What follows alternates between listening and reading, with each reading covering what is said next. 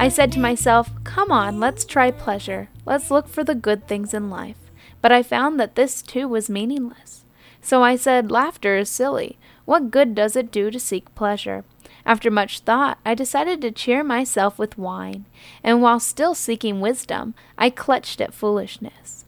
In this way, I tried to experience the only happiness most people find during their brief life in this world. I also tried to find meaning by building huge homes for myself and by planting beautiful vineyards. I made gardens and parks, filling them with all kinds of fruit trees.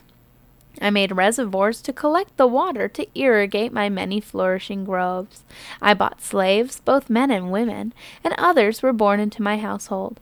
I also owned large herds and flocks, more than any of the kings who had lived in Jerusalem before me. I collected great sums of silver and gold, the treasures of many kings and provinces. I hired wonderful singers, both men and women, and had many beautiful concubines. I had everything a man could desire. So I became greater than all who had lived in Jerusalem before me, and my wisdom never failed me. Anything I wanted, I would take. I denied myself no pleasure. I even found great pleasure in hard work, a reward for all my labors. But as I looked at everything I had worked so hard to accomplish, it was all so meaningless, like chasing the wind. There was nothing really worthwhile anywhere.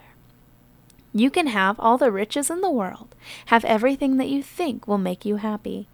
But if you are just focusing its use and value on you, you will not find true happiness because selfishness will never glorify God. So remember, it's okay to have things, but if you aren't using it to do good in God's name, you aren't doing it right.